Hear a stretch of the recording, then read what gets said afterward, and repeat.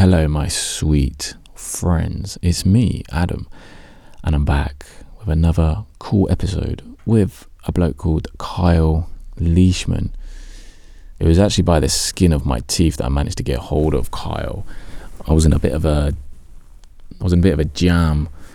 I was in a podcast drought, and he came through for me last minute, which is awesome. And one of the things that I love having a podcast, aside from having random conversations, is I get a space and environment where I can actually have a conversation. In a normal situation in life, I don't think I'd have the opportunity to do that.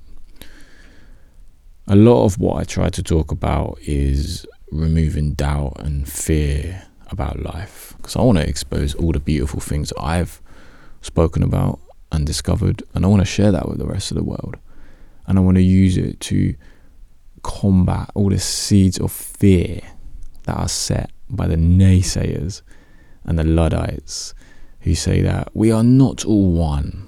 We can explain all this stuff in a material and mechanical way, which doesn't lead to a oneness for mankind. One thing that would happen if we did all suddenly stop using our phones is the world would no longer be the perfect environment, producing the perfect state of mind for power structures to stay dominant. If we didn't have our phones, how much power would they really possess over us? Probably not a lot. The phones being in our hands, part of who we are now, is the perfect catheter. Is a catheter the technology used to I think it's used, the phone is like a catheter or something. I hope I've got that right. I believe a catheter is a medical device used to quickly insert medicine into the body, like intravenously. It's like an airport or something. That's not an airport. I don't know what the fuck. It's not an airport. Just stick to catheter. And of course, the natural progression onto that is VR and AR, virtual reality and augmented reality. I don't really know what the difference is, but I know this move into meta is a step in that direction. And that's the craziest thing about technology. Like, it's totally surplus to what it's actually facilitating, because what it's facilitating is a state of mind we've attached the idea of like peace, happiness and home to, but that's not a good fit for like who most of us really are. I mean, so I don't know why people come to get help with phone addiction. Like, they're obviously receiving a high amount of dopamine hits like per day with this little dopamine producing device that is handheld, and that's the funny thing about technology. So people come to today's guest in order to get help with phone addiction. They could be addicted to their phone and they're on it from like 12 hours a day.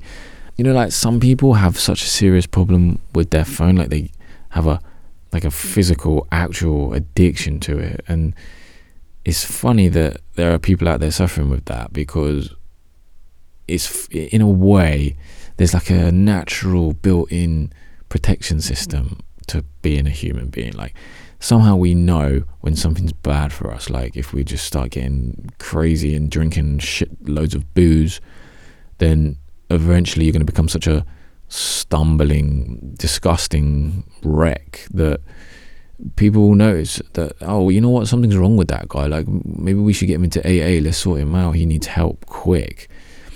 Same thing with being addicted to your phone. Like, your eyes will start hurting, like your sleep's going to get interrupted. And all of a sudden you feel like, even though you keep using this device, it's producing hit after hit of dopamine, like quick little fixes of dopamine. And you're getting hooked on that. But then hang on a minute, why do you keep experiencing so much fun?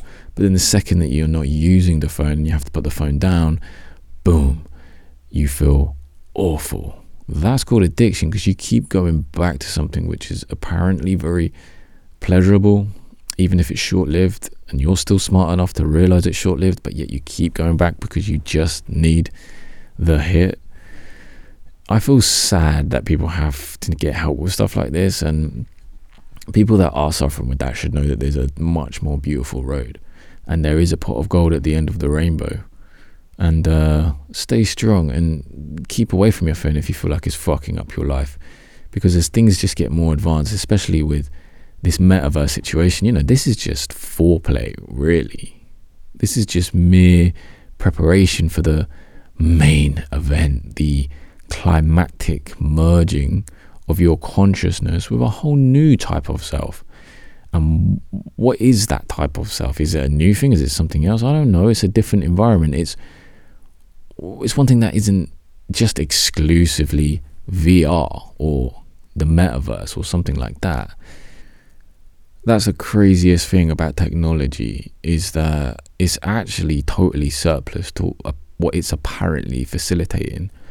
Because what it's facilitating is a state of mind we've attached ourselves to, like the idea of peace, happiness, or home. But that's not a good fit for who you really are. You are actually the framework. If a phone or some virtual reality or augmented reality produces a framework, a different place for you to exist, then that's not something you just hop into. Neither is the state of awareness or the state of discovery or the state of creativity or the state of meditating. It's not just something you experience. You're actually the meta itself. You are the space, you are the time, you are the dimensions, you are the feelings, you are the flow, the energy, the form, everything. You're not just a component or a visitor to it. You are it. You are the dimension. You're all of it. You're actually a tiny little piece of all of space and time and everything that has been experienced. Yourself, did you get it? But do not fear, my friends, because there are fun times ahead. All right, guys, I'm rambling a bit. I just want to keep these intros short and sweet. So without further ado, here is my cool conversation with Kyle, and I hope you guys can extrapolate out of it something useful that will prevent us all from becoming technology junkies. See you guys.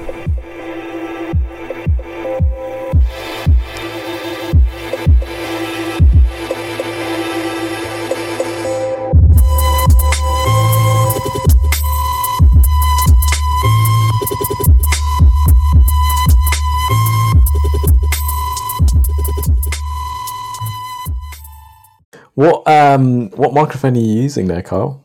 Oh, it is just a webcam with a decent little microphone. I've been doing this a little while, and you wouldn't believe it. One of the best microphones I've seen someone use was one of those headset built in, the ones that people use in call centers and stuff like that. And this lady had the headset and the microphone all built into one headset, and it still baffles me that produced the best audio quality. Yeah, that I have a headset, but for some odd reason, it's not connecting to my computer. It's not playing well today. Okay, no problem at all. Shall we jump right into it, Kyle? Do you mind? Sure. Is that okay? Yeah. Do it. Cool. I like it. I like the attitude, guys. So, welcome to the show. And today's guest is Kyle. He's a life coach. We haven't met each other. We don't know each other. We've just sort of bumped into each other on the interweb. So Kyle, is it all right for you to just sort of introduce yourself to us and talk about a little bit like what you do? Yeah, absolutely. As Adam said, I'm a life coach. I specialize in helping people create better habits on their phone. Whether that be, people that are on their phone 6 to 10 hours a day. When they come to work with me, by the end of my program, usually we're down to 20 minutes to an hour per day. Damn. So that is what I do. I help people get their time back, and then we explore what else we can do with that time. That now we have all this excess time and energy that we were spending on our phones, but let's put it to something else. I like that, like reclaiming it sort of thing.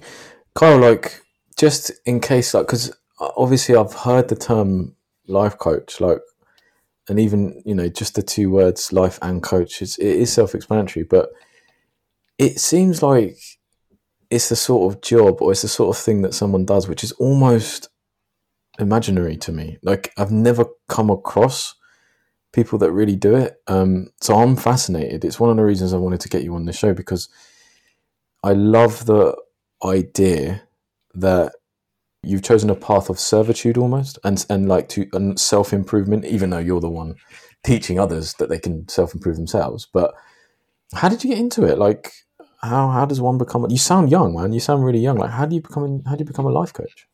Oh, thanks, man. Um, so my personal story of getting into coaching, I was doing yoga one day, just hanging out, and I had this thought pop into my head, and that thought was, you should be a life coach. And I was like, what in the world is a life coach? What is that? Like, I've heard the term before, but I don't know what they do. Mm. Um, let's just say I listened to my intuition when those kind of things pop into my head. And 2 weeks later, I was enrolled in school, and here we are today. What's the school like? Is there a school of life coaches? School in life coaches? Yeah, yeah. Or There's quite a few that are online.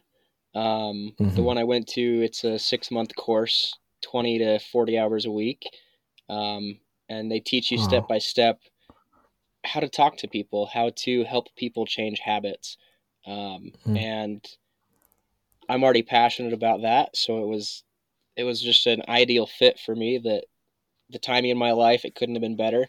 Worked out, and here I am. Lovely. When we first connected, we sort of said that it might be an ideal fit. What we're trying to do on this podcast, with what you do in your day to day, which is you're obviously trying to help people, improve people, reclaim that time or bad habits they're not doing well, and then re-engineer that into something that's more positive for them. Feel like they have more control over their life, maybe. So what we try and do on this podcast is explore different areas, which is also surrounded around betterment. I would say, like, it's very much around well-being and like holistic wellness in general. And we've explored like different areas and stuff. Like, we've explored things from like philosophy and mysticism, religion, spirituality, stuff like that. You've mentioned yoga already. That's something else we can talk about, I'm sure. Um, but help, like teaching someone to help themselves. It's like you can feed a man, or you can teach him how to fish, and he'll feed himself forever, type thing. I don't know where to start. Like, honestly, I've got so many questions, and I don't know like how to attack this first, because I've never had the opportunity to teach. I guess one angle I guess we could start with would be the mental health side of things, because it's such a big, broad thing. Like, the more and more I sort of get into this and explore the internet and talk to people and watch this podcast grow, like, it seems to be something that people love talking about and hearing about, especially this day and age. Like, it's not a taboo to talk about it anymore. It's like, granddad's suffering, I'm suffering, your brother's suffering, your kid might be suffering. Do you know what I mean? Like, we don't. There's no taboo around it anymore. There's no stigma around it anymore. So why don't we start with that? Like, how many of your clients come to you with issues like that, and what sort of tools and what kind of arsenal do you possess at the moment to attack things like that? Yeah, mental health is a huge part of what I do. Um, there's kind of a, a sliding scale, if you'll go there with me. That's You've got your therapists on one end of the scale. They focus on big T trauma. They focus on abuse. They focus on depression. They focus on helping people figure out where that comes from, and getting over that. The difference between a therapist and a life coach is the life coach is someone who doesn't deal in all that deep with your trauma. I might go back into your childhood a little bit and say, did you grow up in a home where depression existed? And a lot of Mm. people did. Um, but for the most part, the people who come to see me, they do have a bit of a struggle with mental health. Not so much in depression, but in self-loathing. They grew up Self-loathing. on the internet. They grew up on Instagram, and Mm. without even realizing it, they've compared themselves to every single person that they scroll past. So you're following all these celebrities, you're following I don't know. Um, but for instance, for me personally, I'm in my mid 20s, and if I hopped on Instagram right now, I could find a guy my age that has a private jet that is flying all over the world that's making millions and millions of dollars a year. Yeah. If I start comparing myself to him, man, I feel like a piece of crap. Yeah. So that's probably one of the biggest things in the mental health side of things that I help people understand how incredible they are and how incredible the things they are doing are. I talk to a lot of Yeah. parents who are just overwhelmed because they have, a baby and a toddler and a 3 or 5 year old, and they're just like, I need to get off my phone, but I can't. I can't face what's on the other side of that door. And that's Jesus. completely fair. You're maybe a single parent working a full-time job, you come home to 3 kids. I would want an out also. And a lot of people's out is their phone. Yeah. Um, and so there's a lot of things that your phone can tell you. Um, for Yeah. instance, that single parent scenario we were talking about a minute ago. That single Mm. parent comes home from work, wants to go talk to their kids. They really want to be a good parent, but they're just out of energy and they can't. Mm. And they get heartbroken about it because they can't be the parent that they need to and want to be for their own kids. And so the mental exercise starts happening of, oh, I'm not a good enough mom, I'm not a good enough dad, I'm not a good enough XYZ because I don't have the energy for my kids, my spouse, my family, my work, any number of those things. So that's kind of the area where I stay in. I don't dig into your past, I don't dig into trauma. We just Mm. kind of start from where you're at and say, look, this is where you're at right now. Now let's move forward. Yeah. So moving forward, some of the tools that you asked about a little earlier, some of those tools that I implement, um, there's a lot of mindfulness involved in what I do. And mindfulness, for anybody who's listening that isn't quite sure of the term, it's paying attention to why you're doing what you're doing, paying attention to what you like about the things you're doing, paying attention to what you don't like about the things you're doing. So one of the first things Mm. that I That's I nice. have I have people do is just anytime they're on their phone, just a mental check. You know, why am I on my phone right now?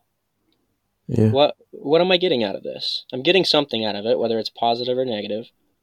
What is that thing? Yeah. Yeah, that's the nice. I like the way you talk about mindfulness there because, all too often, like when we mention mindfulness or we think about mindfulness, like sometimes we just stop at the point where we say you have to be mindful of what you're doing. So, to be mindful is almost a sort of connotation to it where you just have to step outside yourself and observe yourself. But I like what you added on to the end of what you just said there, which was not only do you have to see, not you have to check in with yourself. What are you doing? But why? Like, what's the reason behind it? Like, why? I feel like that's where that the deconstruction happens of a bad habit, or perhaps the construction happens of a better habit when you That's actually ask ex- yourself why.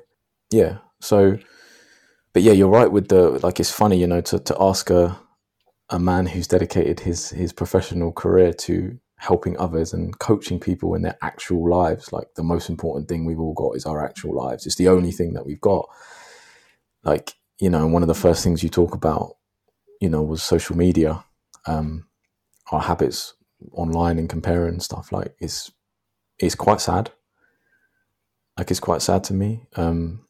Like, me personally, I have quite a distaste for it. Like, I've never engaged with it. I don't like it. I used to use Twitter quite a lot. and people that use Twitter. Twitter is for Twitter people, you know. Twitter humor is for Twitter people. I was always alienated from Instagram and stuff because I was too late on it, you know. So I would sort of go. It's funny when you said the comparison thing, because I would drop into it and see every single person from school, and the algorithm's so powerful and all knowing that it knows who my schoolmates were somehow. But, you know, I would resist. I wouldn't start using it and stuff, and I would stick to my Twitter. I liked Twitter because I could use it as like a sort of diary and a sort of history of my thoughts or whatever.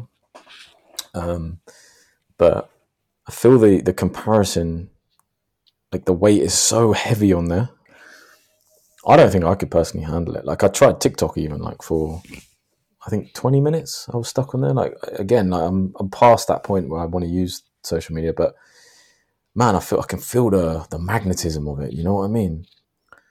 But what do you think it says about? I mean, think about this in a different way. Like when you think about your career, like what you're doing and stuff. Do you do this day to day? Is it a day to day thing for you? Yeah, actually, I've turned it into a career path where I can live on the road, and go do other things that I like to do. So day to day for me is very different than a lot of people. Um, I'm not chasing a paycheck. I'm not chasing anything like that. I'm chasing what makes me happy.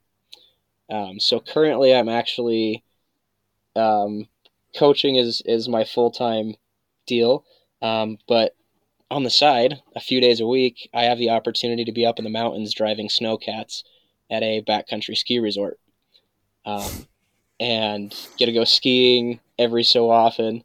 But that's kind of been my philosophy on life: is chase Yeah, what makes me happy. So I love that, man. Like that's actually what I'm doing with this podcast. Like I don't know where it's going to go. I don't know what's going to happen, but like I feel so comfortable now doing it. Where there's like hard work required in the past, I don't know. It all just felt like a bit of an uphill. It was always an uphill battle, and time was always running out. And you know, even if I managed to have a quote unquote successful day where I'd managed to do the work, do the exercising, spend time with the kids, and get to bed at a reasonable time, like I don't know, man. It's just at the end of that, you'd still feel a kind of like, ugh. Do you know what I mean? Like this, there was still something, but with this, because it's a passion, because it's something that I want to pursue, it's like the gradient of the hill that I'm trying to work up is just lowered like so much. Or I so know exactly what you mean. I worked in a cheese factory for 5 years, to pay for flight school. Turns out I didn't want to be a pilot, but that was one of those jobs that I would go to work every day and come home and just absolutely not hate myself for it, but I could see what it was doing to me, of this that non passion, watching cheese go down yeah. the line for 12 hours overnight. I Oh, just like um, I need to just like pause it a second, because I think yeah, yeah. you definitely just said the best sentence we've had on the entire podcast, which was I was sick of I was sick of working at a cheese factory because I didn't want to be a pilot. I mean, you couldn't create this. You couldn't make this sentence up. My life has been so weird. I'm just gonna. My life is not normal, and I'm very, very grateful for it. But yeah, I Yeah, I worked hard so I could go to flight school, and the cheese factory was the only way I could make that financially feasible. And it for 5 years it killed me, and it turned into I get to do what makes me happy. That was probably the place that I realized that I didn't want to do something that made me unhappy for the rest of my life. And I yeah, do love flying. I got all the way through flight school, and that was kind of the point where I decided that, oh man, I don't know if I want to. I do love flying, but I don't know if I want to go sit in a cockpit all day, mm, every day for the next 40 years. I don't know if I can handle that. I don't know if I'll like it. So, yeah.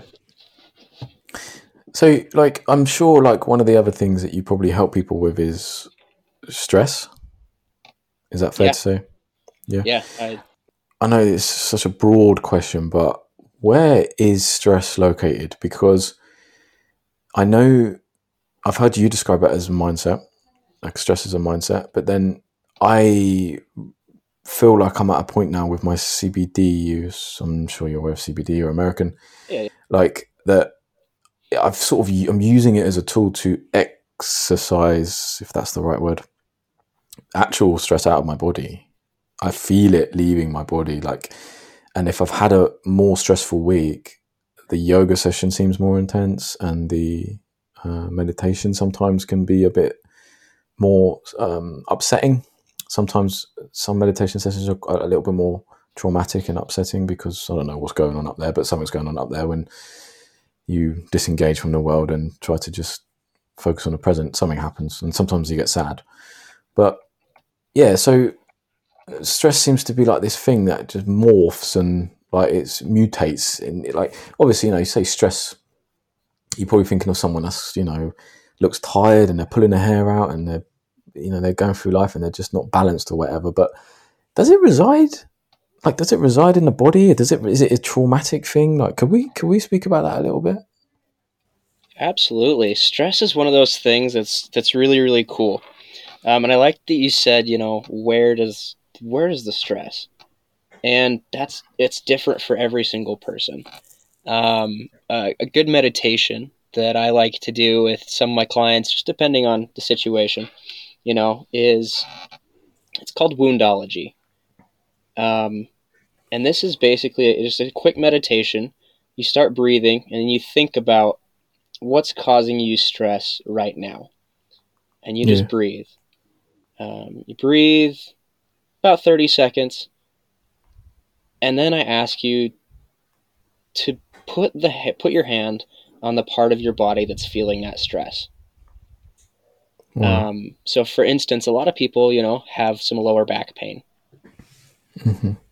The next question I would ask them is, what are you carrying that you don't need to carry? Some people have had throat pain. What do you need to say that you're not saying?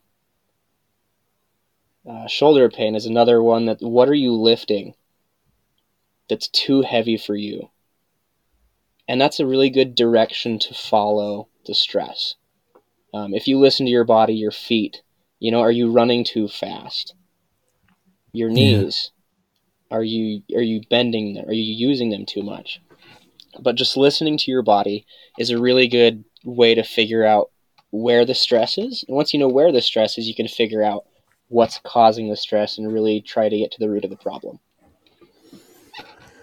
Wow. That's a lot. That's a lot what you just said. So that's a lot.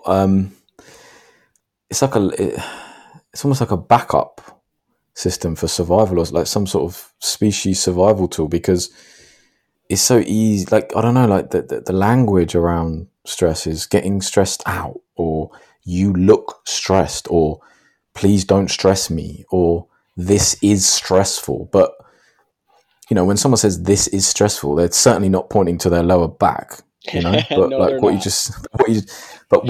you've just said, like is definitely something like I can relate to, like, and I feel so stupid that I've only figured this out in like my early 30s. Like, I wish I knew this stuff like before. I don't know, like maybe I had to push the boundary of stress before I could identify it as a problem that needed addressing. I don't know, but now I've got a new way to work with stress. Man, it changes the game.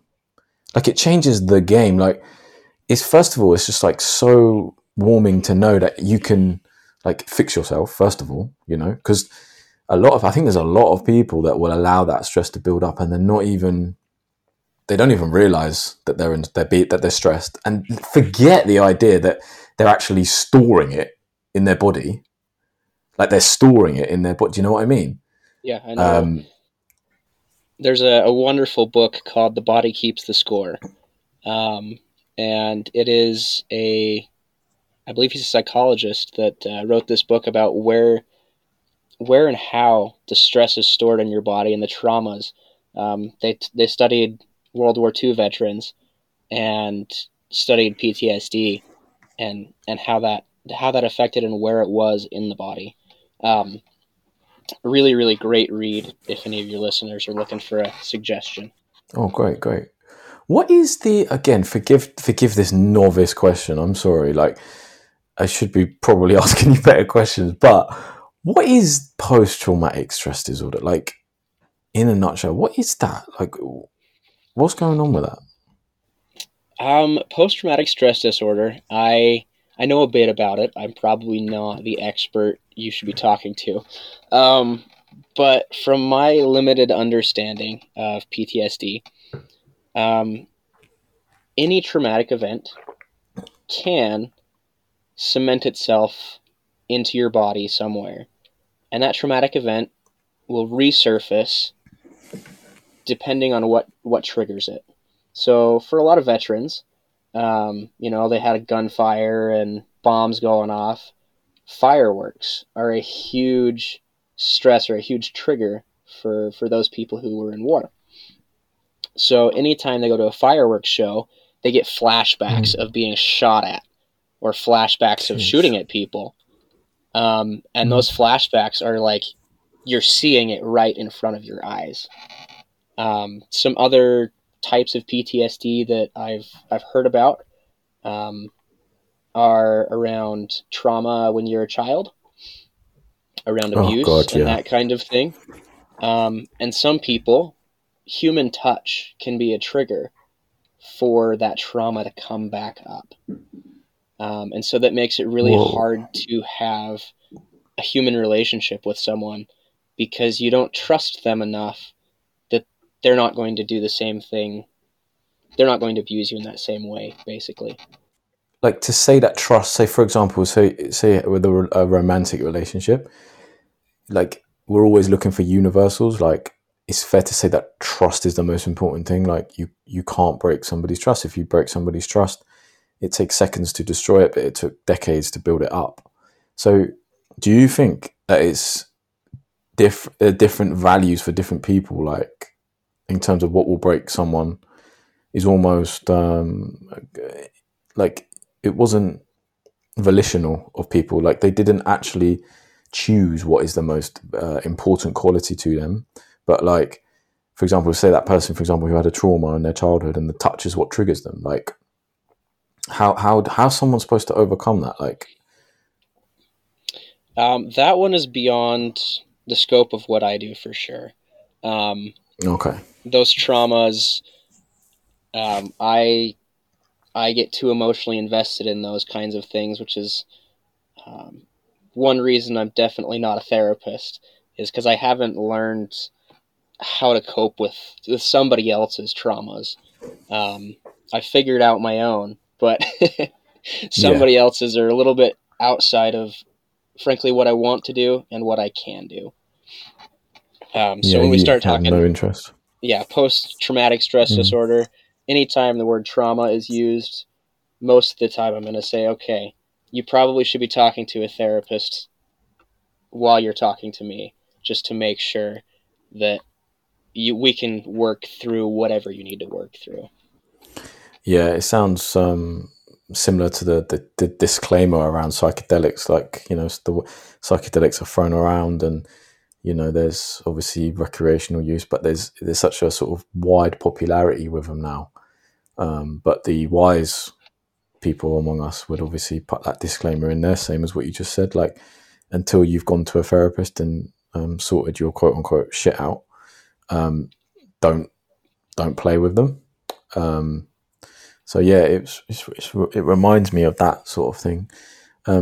So someone's gone to the therapist, they've dealt with their trauma, they've healed themselves, so to speak, or at least identified their triggers. I've heard people speak about it like that, like, oh, I know I have a trigger because when I was younger, my mum was hitting my dad, or my dad was hitting my mum, or whatever, and I hid, and the brain does that self-defense mechanism thing, that protection thing, where it sort of blocks and deletes things in order to protect you. It's like a survival mechanism, isn't it? Yeah. And you're right, it definitely is a more like traumatic and disturbing thing to have to think about, like for each and every one of us, I'm sure. But if someone has cleared that, like, and they've done their work, like I've heard people describe it as work, actually, like in prisons, I think they call it the work. You've done your work, like you've demarked yourself from childhood. You're now an adult. You're actualized. You're an actual adult now. You can function in the world, and it is like a rebirth. when you realise, oh, hang on a minute, like I wasn't even firing on all cylinders. I've been stuck in third gear mentally for 20 years. Like, that's some wake up shit, man. Like, that's like, okay, now my life starts, you know? Yeah. But someone does that, like they get through that, they do that. And honestly, the more I talk about it, Kyle, like I always question in my own head, like, have I done that work or not? You know, sometimes I think I have, sometimes I think I haven't. But your side of stuff is almost, it's a bit more of a light touch, you could say, like with this phone addiction stuff. How do you get someone down to that sort of, was it 2 hours you said, 10 minutes to 2 hours potentially Yeah. a day? Yep. Like how like, if you don't mind sharing your your skills. You're good. That is one thing that coaches are great at, is telling you how to do something. A lot of the tools that I use, I'm not a rip the Band-Aid off kind of a guy. I'll talk about kind of my 2-week digital detox program for a minute, Sure. and just give you a quick overview of all the different hows that we have in that program. So we start off very, very easy. The best way to make a new habit is figure out what habit you want to get rid of and replace it. So you're taking your not so good habits and making them better. So, for instance, day one is kind of an intro day in this program. It is just, how's it going? Where are we at? Are we like 10 hours a day? Or are we like 6 hours a day? Just, the worldwide average is about 3 hours and 15 minutes a day. That's a part-time job. Wow. Every day you spend on your phone. So having people kind of realize, okay, there's room here. We can grow. Day one, the smallest little thing is what creates the biggest impact. Day one is don't take your phone into the bathroom. Oh, Simple as that. Simple that as that. weird human ritual, shitting on the Yep. phone. Yeah. Yep. The So fuck's that come from? I don't know, but I have found one of the biggest things that helps people start to turn that wheel around and say, oh, okay, if I don't need my phone in the bathroom, where else don't I need my phone? And it's not asking a lot from somebody. You're in there for 5 minutes at most, hopefully. If you're in there for longer, you might want to go see somebody about that. But you're in there for 5 minutes, Can you live without your phone for 5 minutes? And this is not keep your phone in your pocket. This is take your phone out of your pocket, put it outside the bathroom, do your business, come back out, carry on with your day. Yeah. So that's the first big, how do I do this? A few other ones that I'll touch on. We do what's called a mindfulness walk. So what I say is, pick a color, pick a smell, pick something, one of your senses, go touch something. And I want you to go on a walk and just focus on that one thing. A lot of people will pick colors. A lot of people will pick a certain kind of tree. And then when you come back from the walk, there's a nice little worksheet ready for you to kind of fill out. And coming back for your mindfulness walk, the questions are, what did the air smell like? Was there a breeze? Was, the bakery making some bread down the road? Was the sun up? Was the sun down? Did you pass anyone? And so this list of things is to kind of train your brain how to recognize what it's doing. So taking it off of autopilot and putting your own brain back in control of your life. So every time you go on that walk after that, you have these questions in your mind of, what's the sun like today? Is there any flowers? Can we stop and smell the roses? Am I in a rush? Is there another pressure outside of me telling me I need to hurry on this walk? Can I take my time? Do my feet feel good? Does my body feel good? Am I breathing heavy? Should I be breathing heavy? I'm just walking, right? So there's so many things that you can pick to listen to while you're out on one of these mindfulness walks. And they're only 5-10 minutes. It's not a huge thing that I ask you to do. Just, hey, go for a walk today. Just by yourself and enjoy it. So what's is business good? Like is your clientele quite broad? Like different age groups, different types of people and stuff? The majority of my clientele are under the age of 40. And I have a theory about that. And my theory on that is people under 40, 35, 40 in that range, we were never taught how to use our phones. It Oh was a my thing god. that Yeah. it grew up with us, you know. It was like our Mm. brother or sister. You know, our phone it just grew up with us and grew alongside of us. You know, when I was a kid, we had dial-up internet, and it was, you know, I remember my sister got a flip phone, and we were texting with T9 and thought it was the coolest thing. Oh Um, god, yeah. Yeah. and so, you know, I grew up, and my phone grew with me. I remember when the iPhone came out and the iPod. iPod Touch. Oh my goodness, that was incredible. And these Game things grew changer. up with us, but nobody Mm. taught us how to use them because nobody knew how to use them. Yeah. So most of my clients are in that group of people that are just like me, who they weren't taught how to use their phone. They weren't taught what an awesome tool it can be, but also Hmm. what an addicting habit it can turn into. I think, Kyle, I think it might be the most addictive thing in the history of humankind, I agree, probably. 100%.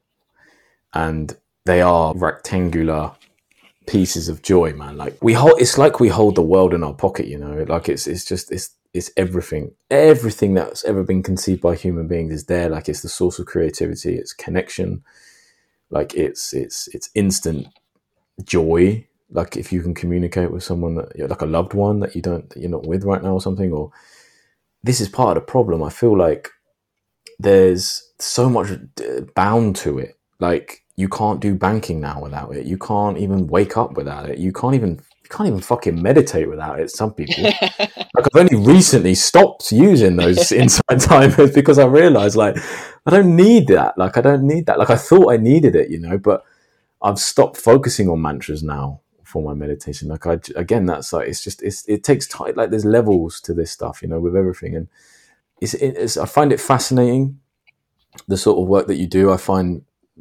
think people that like you are genuinely creating a lot of positive change in the world, and I think that if people wake up and like their lives have improved, you know, I can't see a better use of somebody's time, and I thank you for that, mate, because I can feel that. Like I can feel. I speak to a few people in here, and there's people that might be well into this stuff, you know, and then but their boyfriends or their girlfriends are just not, you know, they're completely incredulous. Like they don't. Oh, just as soon as you start talking, like the eyes start rolling. Like okay, not this again. But then eventually, through the power of repetition and just annoying someone, like sometimes they snap and they're like, wow, you know what?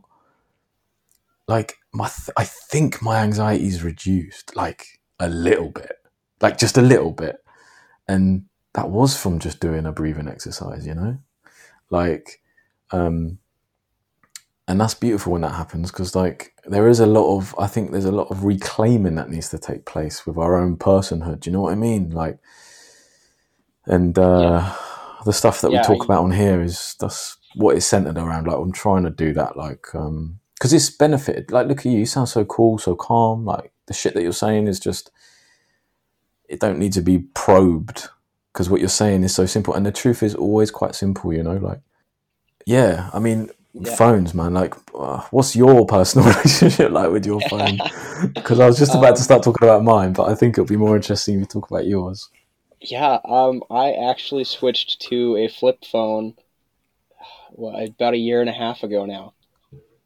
Um, Wow.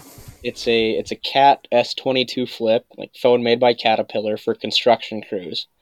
It is still a smartphone, but it is insanely hard to use. So my personal backstory is before I became a coach, I was spending between 10 and 14 hours a day on my phone. And I Whoa. stopped one day. Yeah, yeah. I stopped one day and was like, I am wasting half of my life on YouTube. Mm. I'm not like I'm learning things, sure, but like if I'm here for 12 hours a day, I can't go take the things I learned out into the world. Yeah. So I started doing a ton of research on phone design and how to get off my phone, and that's ultimately where my program comes from, is from my own experience of how I did it. One thing that I Mm. had to get rid of really fast was what I call the ooh shiny factor. Um, Humans like shiny things, and Like, a little 4-inch square in your pocket that you can pull out, and every side of it is shiny, and one of them you yeah. can see your reflection in it.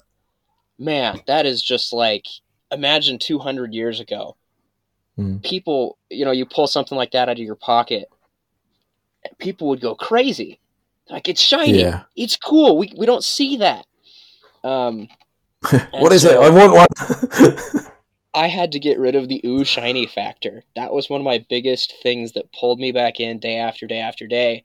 Is I'd look at it and just be like, this is a cool piece of technology. Yeah. Swipe up into a world that's completely different from my own. So my relationship currently with my phone, um, other than calling people on it, for work, I do all my work over the phone.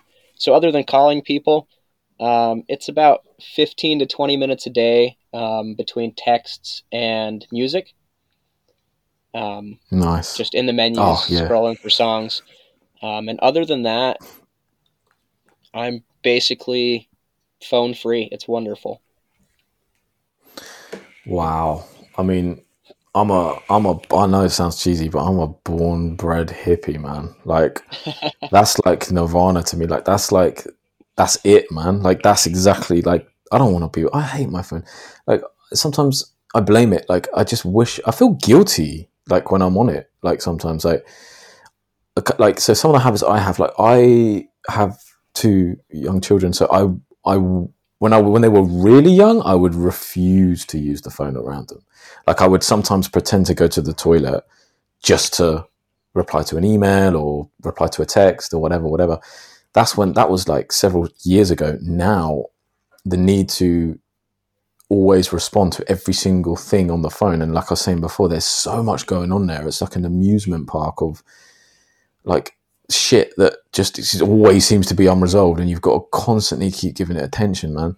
Like, it's worse now, but I would try to instill that habit because I was very, very conscious that I know kids copy and they emulate, and I was always quite anti. I was a bit of a luddite, to be honest with you. Like, I sort of saw where I could kind of see where the world was sort of heading, and like, it was never for me. But what a bloody hypocrite I am, because now I'm constantly checking it for emails and I can't seem to get off it. And like I said, like, there's so many facets of our lives now which you need the phone. Like, you can't even go into some stores. I don't know what it's like for you over there in America, Carl, but over here, you might have to flash your loyalty card, or you might have to pull your phone out just to pay for stuff now.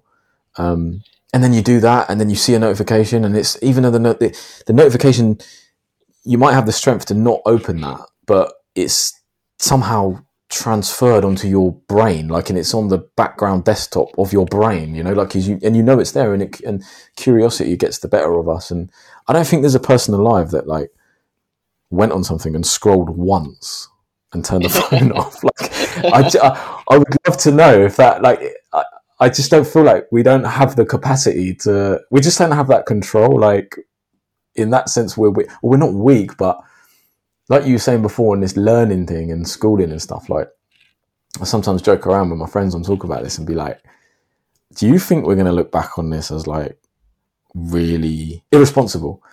The fact that we were letting children, I mean, if, secondary school age, middle school, high school, like, that sort of age, was that right? Like, should we have given, do you know what I mean? Like, or at least without the training, like, without the actual lowdown, like, cyberbullying is a classic, right? So my kids now, 8 and 10, and cyberbullying, and I say to them, I say, kids, now, what happens if you get cyberbullied? They're like, I don't know, tell the teacher. I'm like, no, what do you do? Like, what do you do? So, I find the person and confront them. I was like, no, what do you do? And then I finally keep having this conversation with them until they get to the right answer, which is, they're just words on the screen. If someone can't even have the front or the guts to say it to your face, how can you do anything but laugh about that? Like, now, that's not to be insensitive. I know people obviously I'm thinking about my own kids, and when I'm thinking about my own kids, I'm not just thinking about their well-being and their mental well-being, but I'm thinking about the future generation. That these kids need to sort of not only toughen up a little bit, but they also need to understand that it is just words on a phone. I mean, if conflicts and things have come down to like texting and cyberbullying and that, like, do you think that's a good attitude to teach children? Like, would you teach that if you had kids? Would you teach them things like that?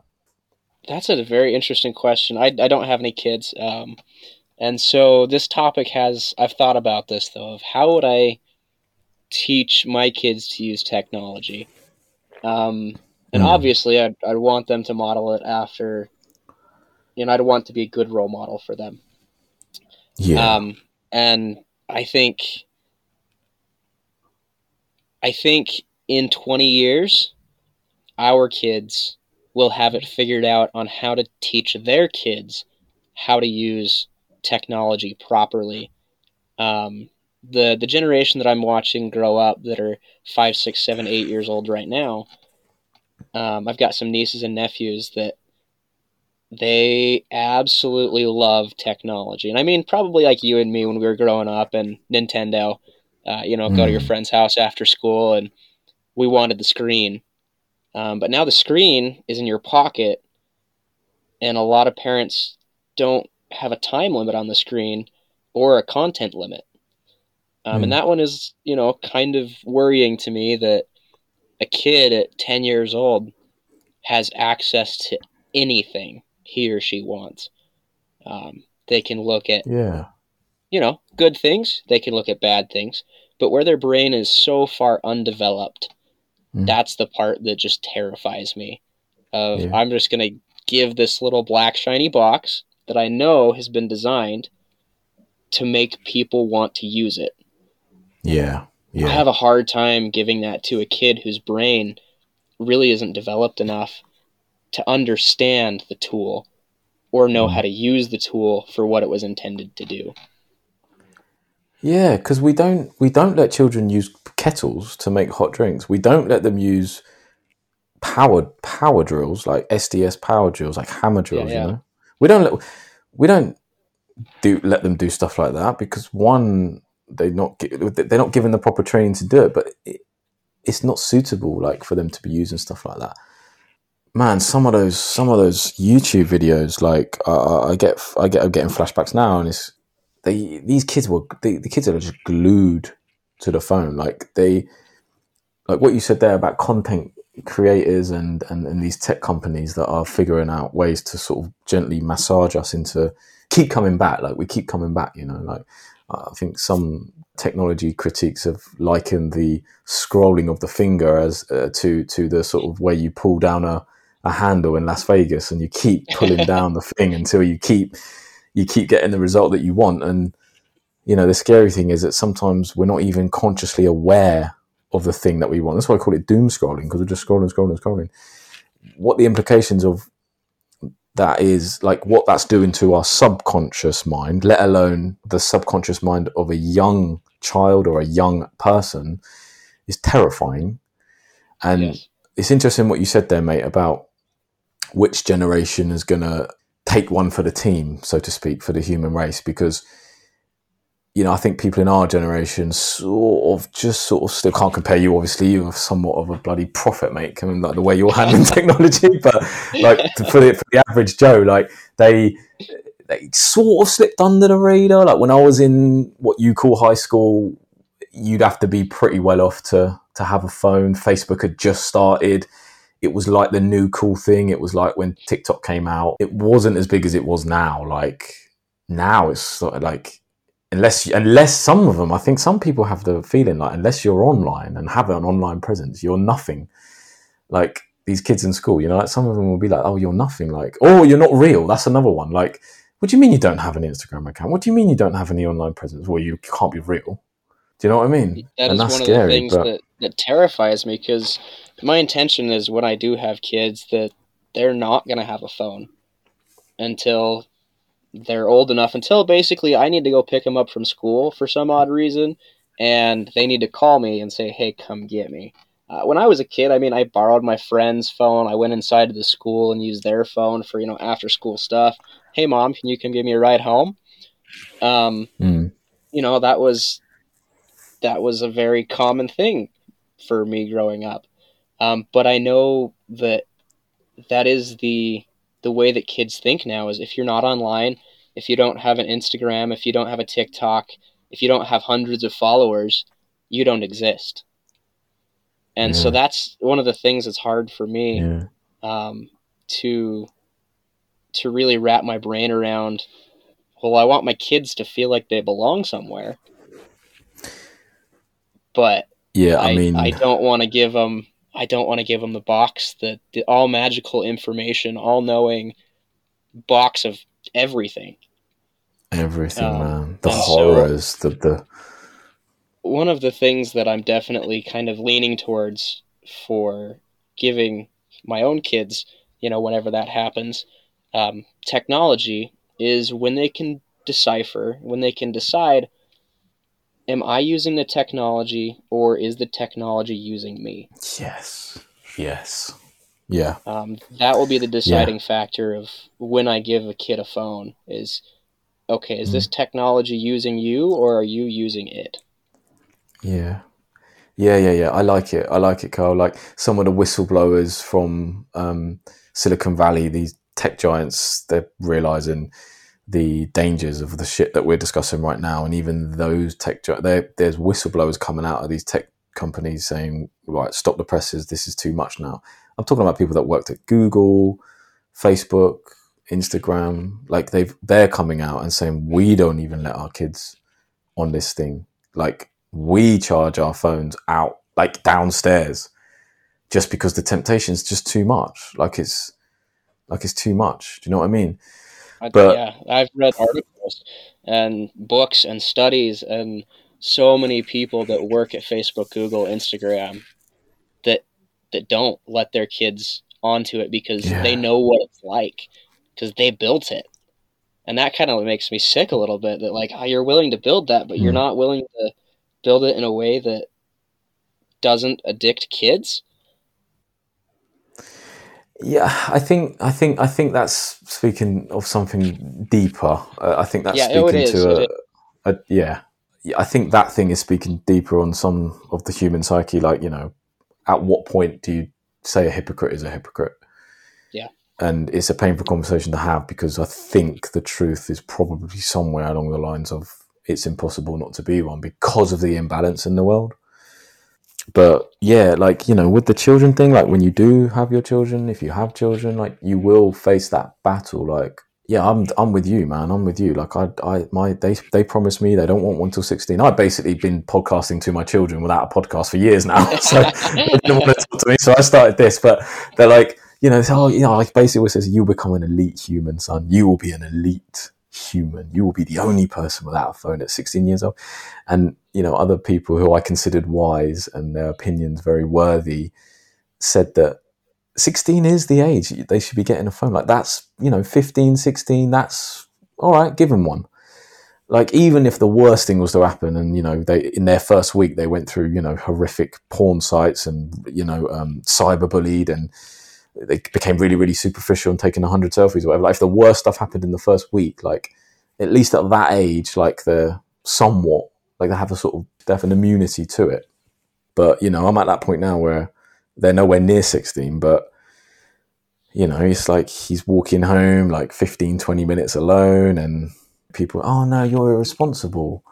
You should give him a phone. Like, what if something happens to him? And I haven't broken yet because he hasn't cracked yet. He hasn't cracked. Like all you can do is educate them on the nature of the beast.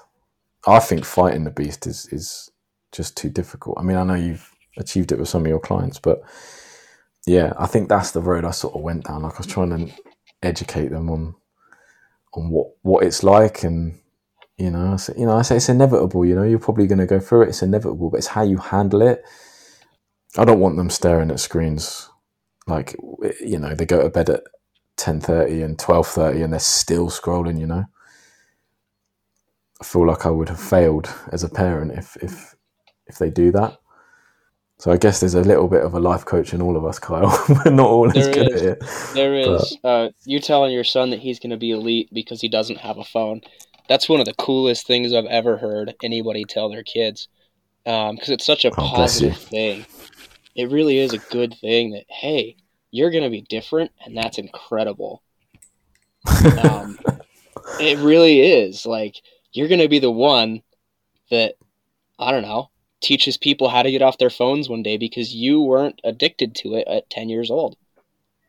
Yeah. That is such a big upside in his life that he gets to not have a phone. Oh, thank you, mate. Parenting's weird. 90% of it is just showing up. But you can do it. You can do it for years and kind of still think, oh God, am I doing the right thing? Like, is it the right thing? But mate, we've already done an hour. I barely scratched the surface of stuff I wanted to talk to you about.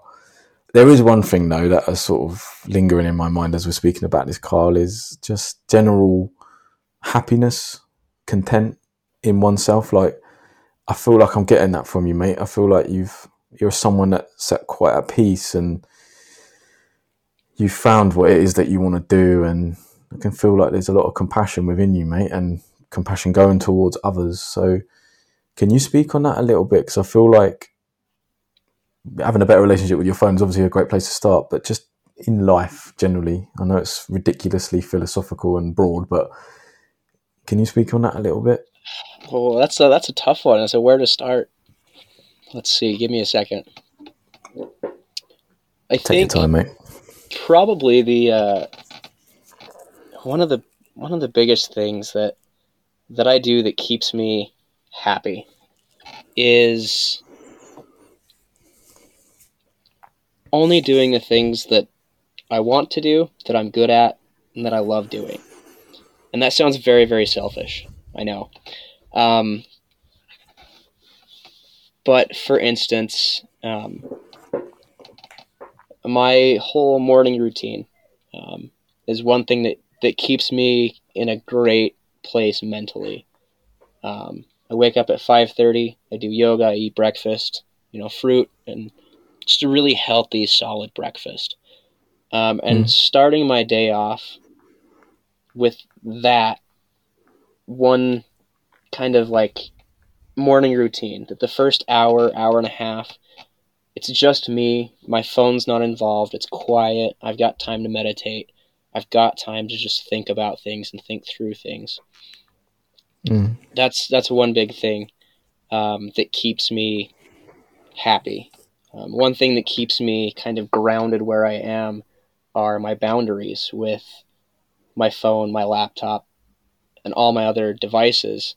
That my laptop is for work, and that's it. It's a thing that I check my email 8 a.m., noon, 4 p.m. every day. Wow. But outside of those times, that's the only time you'll get a response from me. I check my phone also 8 a.m., noon, and 4 p.m. and 8 p.m. And if there's a conversation happening, obviously I'll be in on that conversation. But those are kind of my boundaries of, this is my time that I'm going to give to you. You're more than welcome to have me at 8 a.m., noon, 4 p.m., or 8 p.m. if you have my phone number. And that keeps all my time, my scheduling, everything that keeps me happy as a profession, both coaching people and being lucky enough to drive snowcats back in the mountains. I was on a mountain an hour and a half ago at 10,000 feet. Whoa. So like that kind of thing, being outside, it makes me happy. There's a lot That's of so cool. little tiny things I've picked up along the way that I recommend to a lot of my clients, and they're very simple things. Yeah. But one of the other biggest things that I try to do every day is go for that 5-minute walk and just be mindful about what I'm seeing, what I'm doing. Being outside doesn't matter if it's negative 20 or 100 degrees. But being outside in the elements, have been studies that have been done that have shown that just going outside can bring a positive attitude towards your whole day. Yeah. And what else? It's a lot of things that taking mindfulness into places they normally aren't. Mindful eating, for instance. paying attention, you know, okay, I ate an orange. How does that make me feel? You know, for me Mm. personally, if I go and eat that piece of really, really sugary fruit, about 30 minutes later, I'm going to get a sugar high from that. Mm. And then I'm going to have a dip. It's a slow dip, but I know that if I eat an orange, that's exactly how my body's going to feel. If I eat a cookie, I know about the same time I'm going to have a sugar high. It's not going to last nearly as long, and it's going to drop off so much faster. Yeah. So knowing foods to eat, what makes me happy, what makes my stomach happy, what makes my body happy, and then combining that with exercise, what makes my mind happy when I'm exercising, what makes my body happy when I'm exercising, what feels good. Some days Mm. it's just yoga feels good. Some days yoga doesn't feel good, and a Yeah. quick jog feels good. You know, some days 10 push-ups feels great and nothing else Mm. feels good. Other days, a 20-mile hike through the woods feels wonderful. But listening to my body and knowing, understanding that it knows exactly what it needs to be happy, and then just listening to that and saying, okay, if you want to go for a hike, we're going to go for a hike. Yeah, listening to your body. That's essential. You sound very disciplined, like a Shaolin monk. Like you, I'm curious about your relationship with discipline, like because all too often that word usually associate with control or restriction or someone angry telling us to do something different. But like the way you see it, like it's kind of like that elite human thing. Like it's almost like we need to be training ourselves. Do you know what I mean? Like we're grown ups are just like kids with cash. Just Yeah. because we're older or whatever, like we still need to like we want. I shouldn't say this, but we kind of do want to be dominated. Like we need a regime, like a program and stuff. And I love the way you talk. I love the way you talk about it because every time you speak about it, especially with the discipline thing, I just feel like I can see how difficult that is because we are all addicted to our phones and sugar and salt and dopamine. I mean, we're abusing dopamine so much that it's almost losing all meaning. It's as if like gold started pouring from the skies in place of rain, like instantaneously gold would be worthless, right? Because it's everywhere, it's in abundance. And dopamine's like that. Like we're getting hits too quickly. Again, like with the doom scrolling, there's some sort of hit there because we know we're going to come across something, that video that's just a bit different, but somehow relates to the last thing that did it for us, or like we go on Instagram, we see something, or pornography. If you're a man wandering around the internet, like or I don't know, man, Netflix, you can just go on and binge. Like the fact that things just autoplay is disturbing to me. Like, why does it keep playing? Like, why doesn't it assume that their eyes might need a break? Like things like that. And that's another hit. And then the sugar's everywhere. And then if maybe you can't get to the sugar because you live somewhere, don't worry. You can just press a button on your phone and it'll be outside in a car with a driver in 5 minutes. Yep. So we definitely got to wean ourselves off that. But I love the way you speak about discipline, mate. And I'm very, very grateful for you sharing stuff on this podcast because I think people will hear it and I think people will be inspired.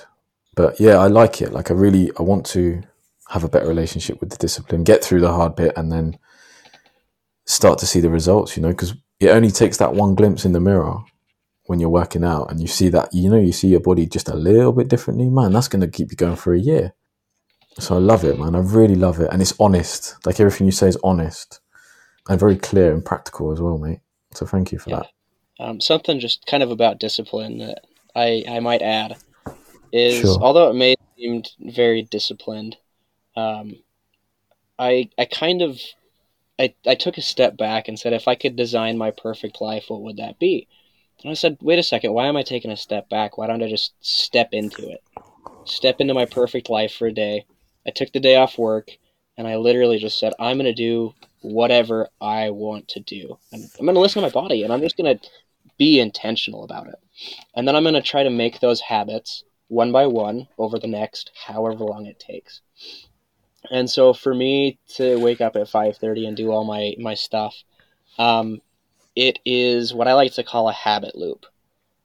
And so it's not so much discipline, it's the reward for doing the action. So the way I like to phrase it is think of, you're a bunny chasing the carrot, right? Your carrot is your reward. But what happens if the chase of that carrot becomes the reward? So let's say you're the bunny chasing the carrot, and in reward for that chasing the carrot, you get to chase the carrot again tomorrow. I don't know if that makes sense, but what I've done is made the habit the reward. So every time I get up and get to do yoga, I'm like, oh man, I get to get up and do yoga. That's so rewarding. And everything about my whole schedule that I was talking about earlier is that way. Like I've made the things that I like to do a staple part of my everyday thing. So it doesn't feel like discipline. It doesn't feel like willpower. Willpower is one of those things that I really dislike. When people say, "I'll just willpower your way through it," because if you have to willpower your way through it, there's a reason your body doesn't want to do it, your mind doesn't want to do it, and that reason could be completely wrong. But you're fighting with yourself.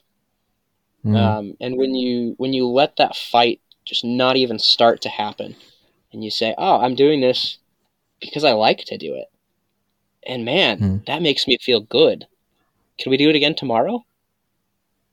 Yeah. That's my whole thing about I guess discipline is it's not really discipline. It's figuring out what you love to do and doing it every single day. Yeah. And that'll ground you, man. Like that'll ground you. Like it's a nice anchor. It is. And it's a lovely piece of stability and security as well. Like, and yeah, it's a good way to describe discipline, is that what you're doing isn't discipline. Like that is, when you're talking like that, it sounds like magic with a K. Like the way people not manifest things, but they literally transform something in their life, like to remove the resistance. Like, there's a reason your body's putting up such a fight, like pulling yourself to the gym or forcing yourself through a relationship or something. I don't know what's going on with humans there. Like, I don't know what's going on with us that we're a funny bunch of idiots. We really are. You look at it and you're like, how do we make it so far? But how? Like, yeah, how did we do this? How the fuck did we build a road? Like, I know. It's a little bit mind blowing that we've gotten as far as we have. Kind of terrifying too sometimes. Like, wow, we did that. What else can we do? Oh no. Do you believe in God? I do, yeah. How do you think like a transcendent mystical being like relates to all this in terms of, well, God means a million different things to a million different people, but yeah, I'm Christian. I believe God is my father. I'm his son, and he's got a lot in store for me in the life after this one.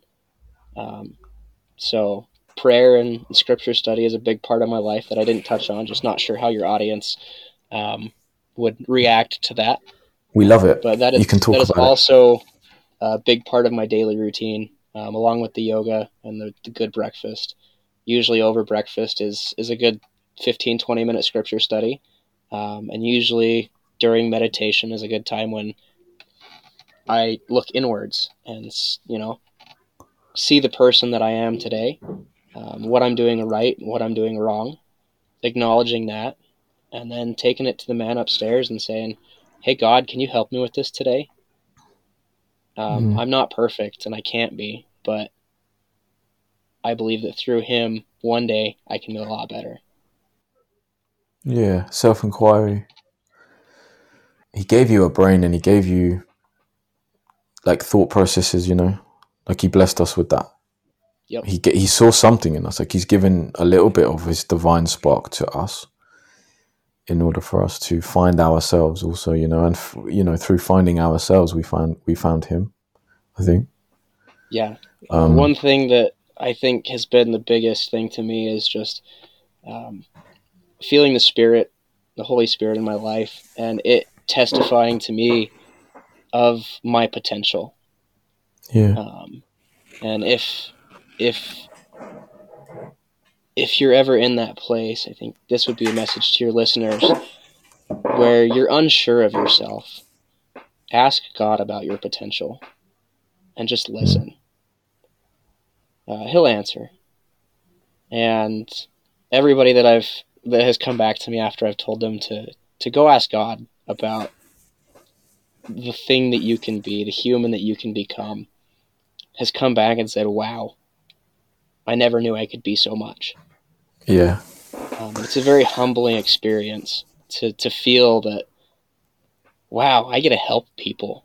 I get to help people that are maybe not doing so hot in life right now. And I get to go do cool things that a lot of the people in this world will never get to experience. Yeah. Gratitude.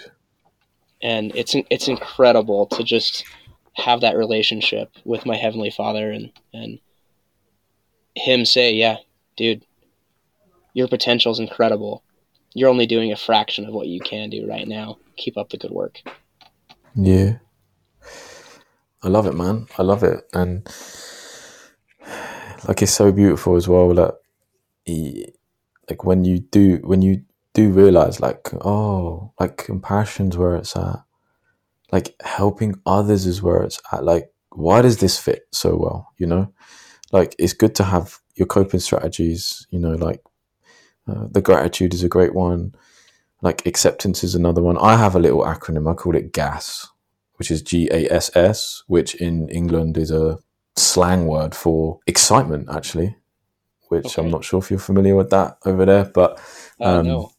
yeah, so if somebody in England, especially youngsters, will say, oh, I'm so gassed, it means that they're just really excited. Okay, I like it. But I have it as an acronym, GASS, when I'm in stressful situations, like situations where at that moment in time, I don't have what's necessary to keep me going and reunite myself with myself, so to speak. But if I remember this thing, GAS, which stands for gratitude, acceptance, service, and surrender. Oh, that's perfect. Yeah. I'm going to steal that. Oh, it's yours, bro. Like, I'm only here for a period of time on this world. Like, this is why I'm doing this podcast. Who knows how far this will go out into the universe? I don't know. For this human experience, man, you have to be grateful, first of all. Like, gratitude will just ground you. Because if you look around, like, what you've actually got, like, because you've got your legs, they're working, you're breathing, you woke up this morning, you can see, you've contemplated beauty. Even if you die tomorrow, at least you've seen it already. You don't know if anyone's experienced that level of beauty and happiness before. So be grateful. Like, always have gratitude. Acceptance is like accepting that you're only here for a short period of time and actually you can't control everything. And you're not going to be able to control everything. You've got limited control over your own self. Like, we're completely interwoven, all of us. So you should accept more, I feel like you should, if bad things happen. Yeah, and the other two, service and surrender, is obvious. You're a Christian, you know this. Like, it's you commit to a servitude, and you do surrender. You should surrender to everything, especially the Almighty. But with the servitude, that's the thing the service reminds me of what you're saying about helping others and stuff, and be like, wow, I get to do this. I get to help people. Do you think that's speaking on something deeper of the nature of the Heavenly Father? Because surely a bit of that must be in us. And if that's where it's at for us, like, that's where we get that connection, that feeling. Is that speaking on, do you think that's speaking on behalf of him? Like, his nature? I do. I think of him very literally as my spiritual father. That just as much as my earthly father wants to see me do good, succeed, be happy, and find joy in this life, he wants the same for me.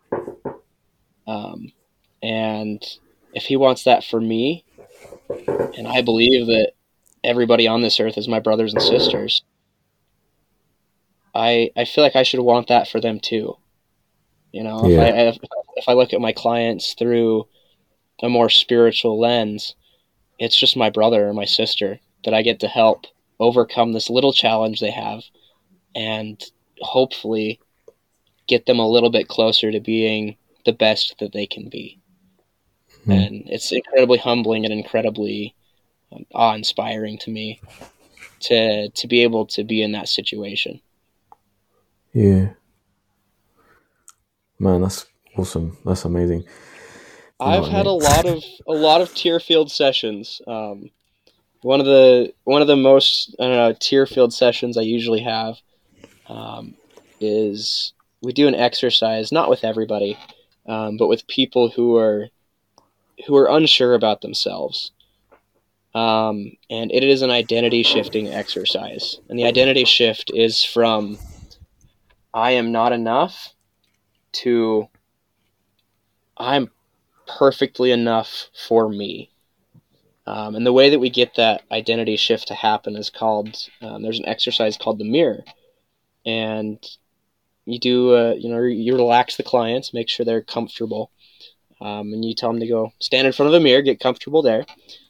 Mm. Um, I usually, do I'm looking at a person right now, and this person has a lot of potential. Um, you know, help Wow. build some confidence, and then I tell them to open their eyes and look in the mirror and say, "The person I'm seeing is you." And this is all very personal, depending on what people are going through. Um, and then I say, and what I want you to do is just repeat 3 words after me, and those 3 words are "I love you." Look into the Mm. mirror and say "I love you." Um, and it's a thing that a lot of people don't tell themselves ever in their lives, and it is Jeez. almost always tear-inducing. Like if you were to go stand in front of a mirror right now and just Mm. say "I love you," um, usually, we're there for 3 or 4 or 5. I've been there for 10 minutes with some people. The people are they Some keep saying people, this. well, some people can't. They can't say the Whoa. words "I love you" to themselves, um, and that one's That's so sad. heartbreaking. And That's when they really can sad. finally get it out, we repeat it for a good 2-3 minutes and just say, "I love you. I love the person you are. I love the person you can become. I love what we've experienced." Um, and that is one of my favorite things to do. It's not for every client. It's not a thing that I do with everyone. But it is a very, very powerful identity shift of I suck. I'm not great. Nobody loves me. I'm not worth loving. Mm. To I'm enough for me. I'm enough for the people who rely on me. I'm enough for whatever it can be.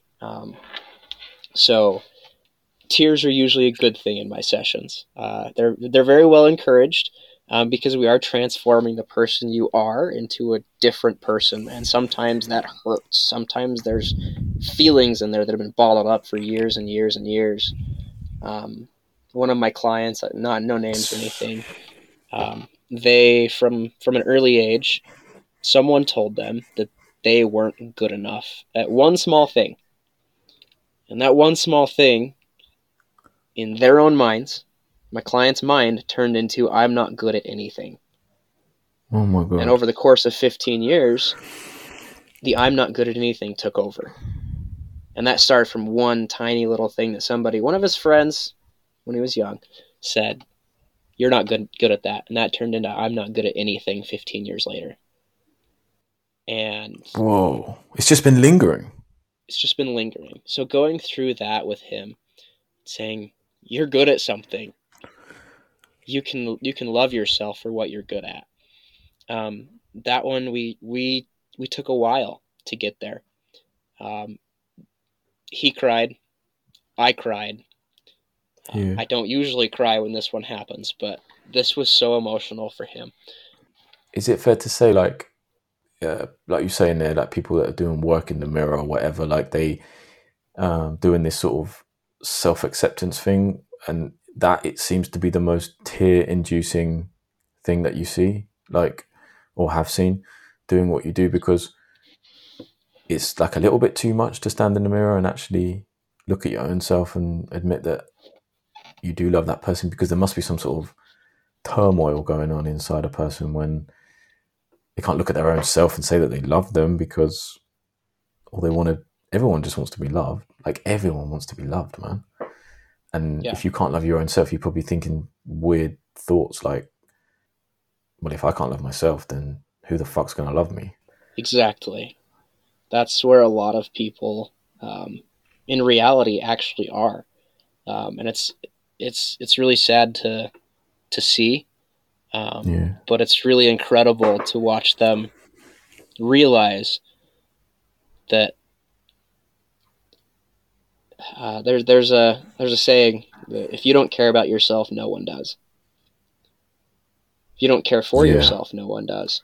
And so these people have not cared for themselves. They haven't cared about themselves, and so no one has.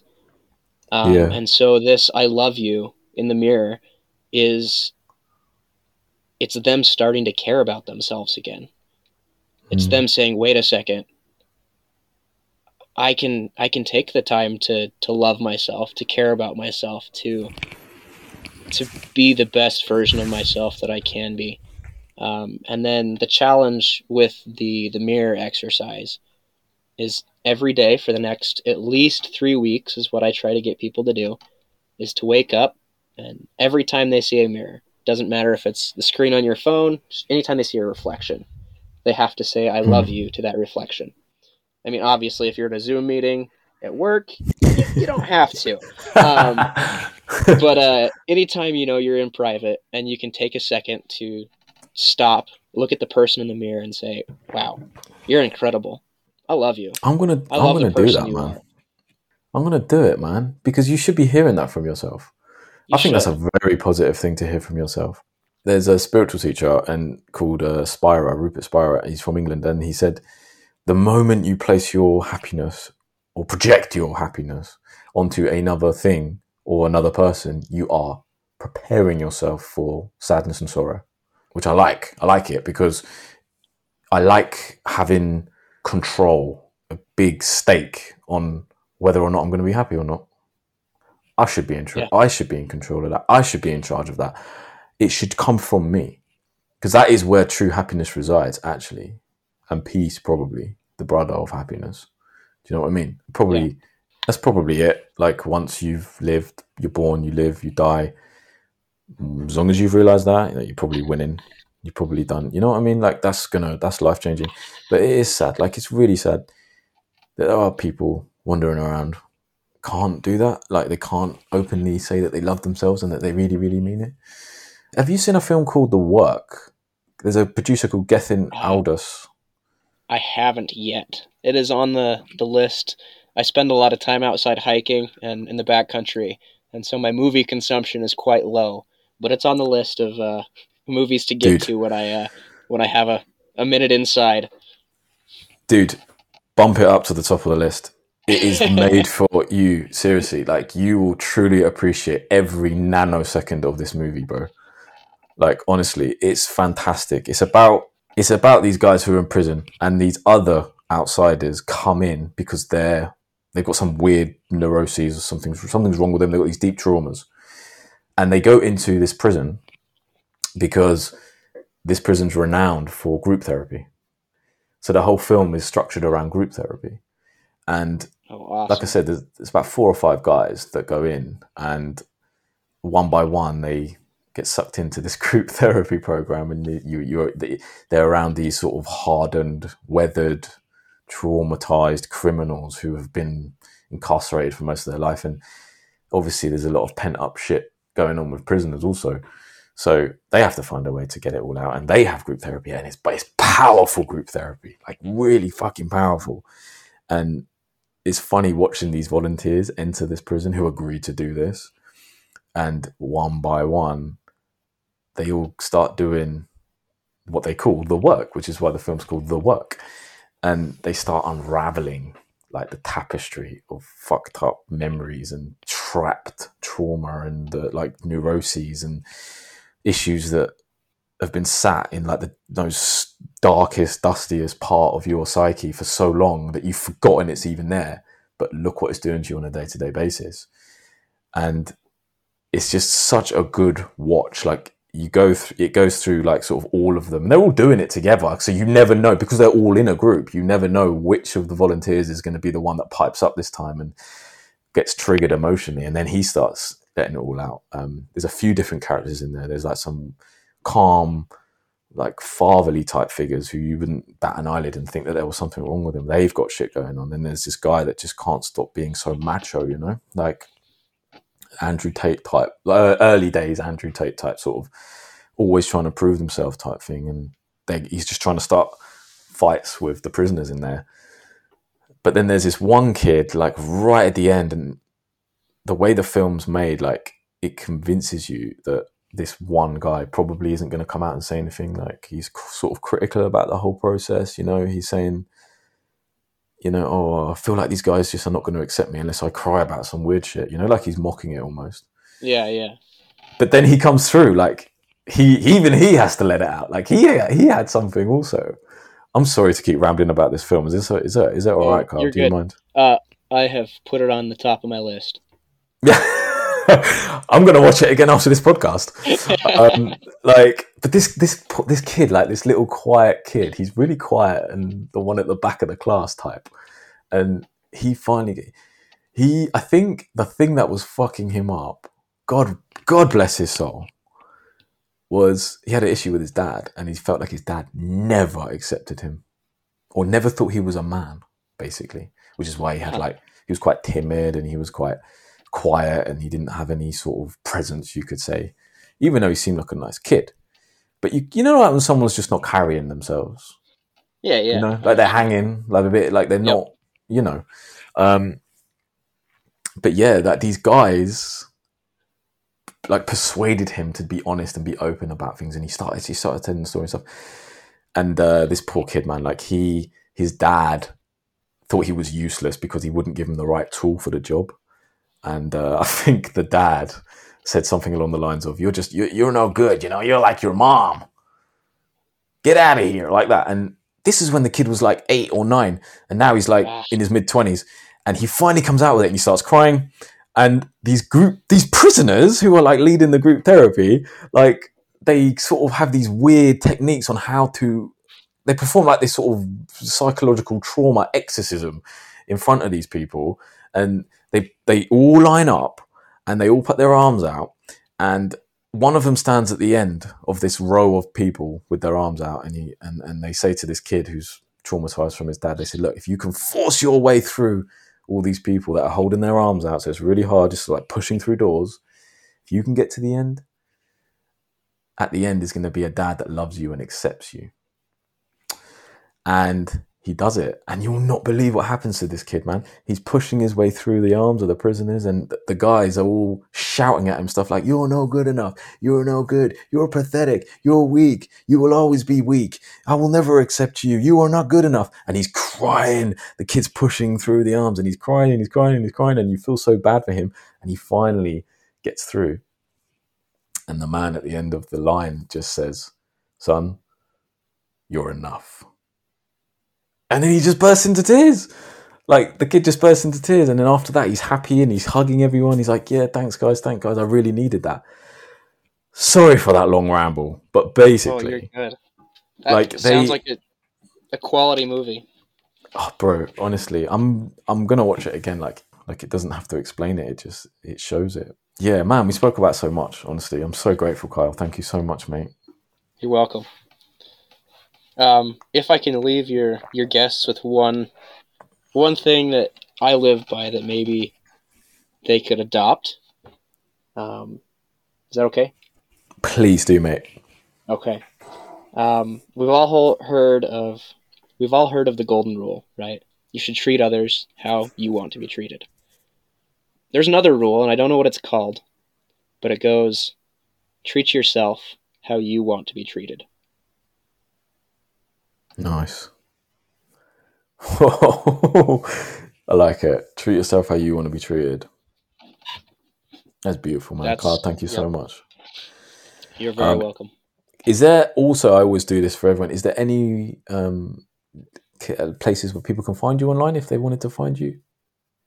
Where to Um, guide them? yeah, probably my website. It's level10lifecoach.com.